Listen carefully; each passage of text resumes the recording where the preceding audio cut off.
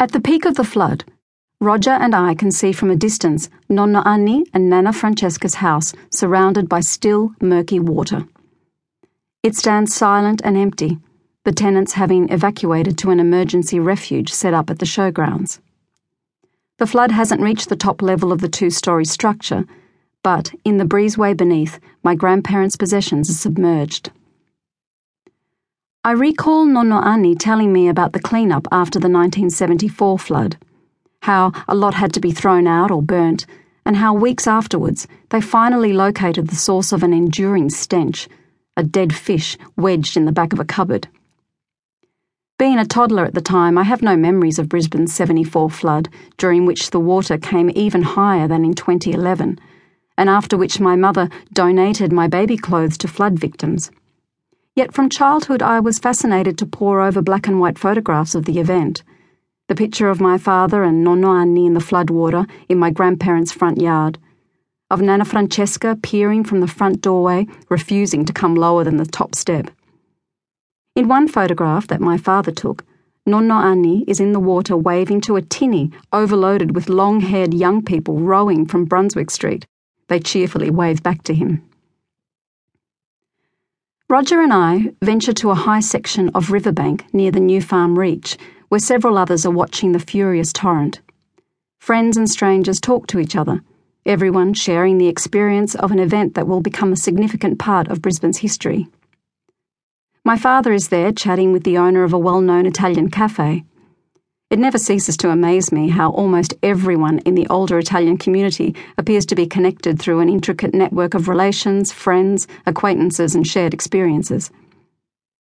Although I have my back to them, unable to take my eyes off the racing river, I can hear their conversation, possibly as can everyone else on the riverbank. They initially discuss the flood before, in typical Italian fashion, sidetracking to the latest on the Italian grapevine, which merges into collective reminiscence. I suppose you spent your time growing up working in the family business too. My ears prick hearing the tinge of resentment I've come to recognise in my father's voice for all the unpaid weekend, holiday and after-school work he'd had to do as the eldest child in a migrant family business. I turn ever so slightly to see the cafe owner shaking his head and clapping his hand on my father's shoulder. Yep, the life of a child of migrants, hey, Remo? My father's responding chuckle possibly doesn't sound hollow to the cafe owner. The last remnants from the fruit shop and milk bar my grandparents ran for 23 years are now underneath muddy water. Like time, the flood is unstoppable, and like the opaque floodwater, time has made it difficult to see what lies beneath. I look back to the usually lazy-paced river. Upturned boats and pontoons tear past, huge tree branches, furniture, steel drums, animal carcasses, all carried by the rapid flow out to Moreton Bay.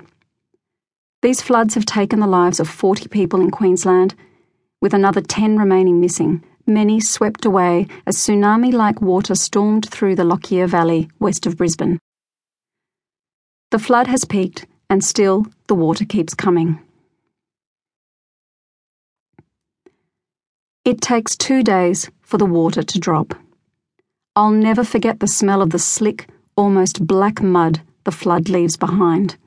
It invades the nostrils, a primitive, earthy odour redolent of decomposition and the gagging acridity of chemicals.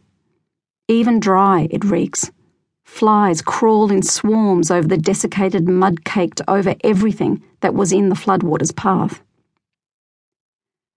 My father finds a box of schoolbooks he and his younger brother wrote in during the 1950s, now a brick of congealed dark mud unsalvageable. I'm not sure what happened to the sign from the fruit shop and milk bar.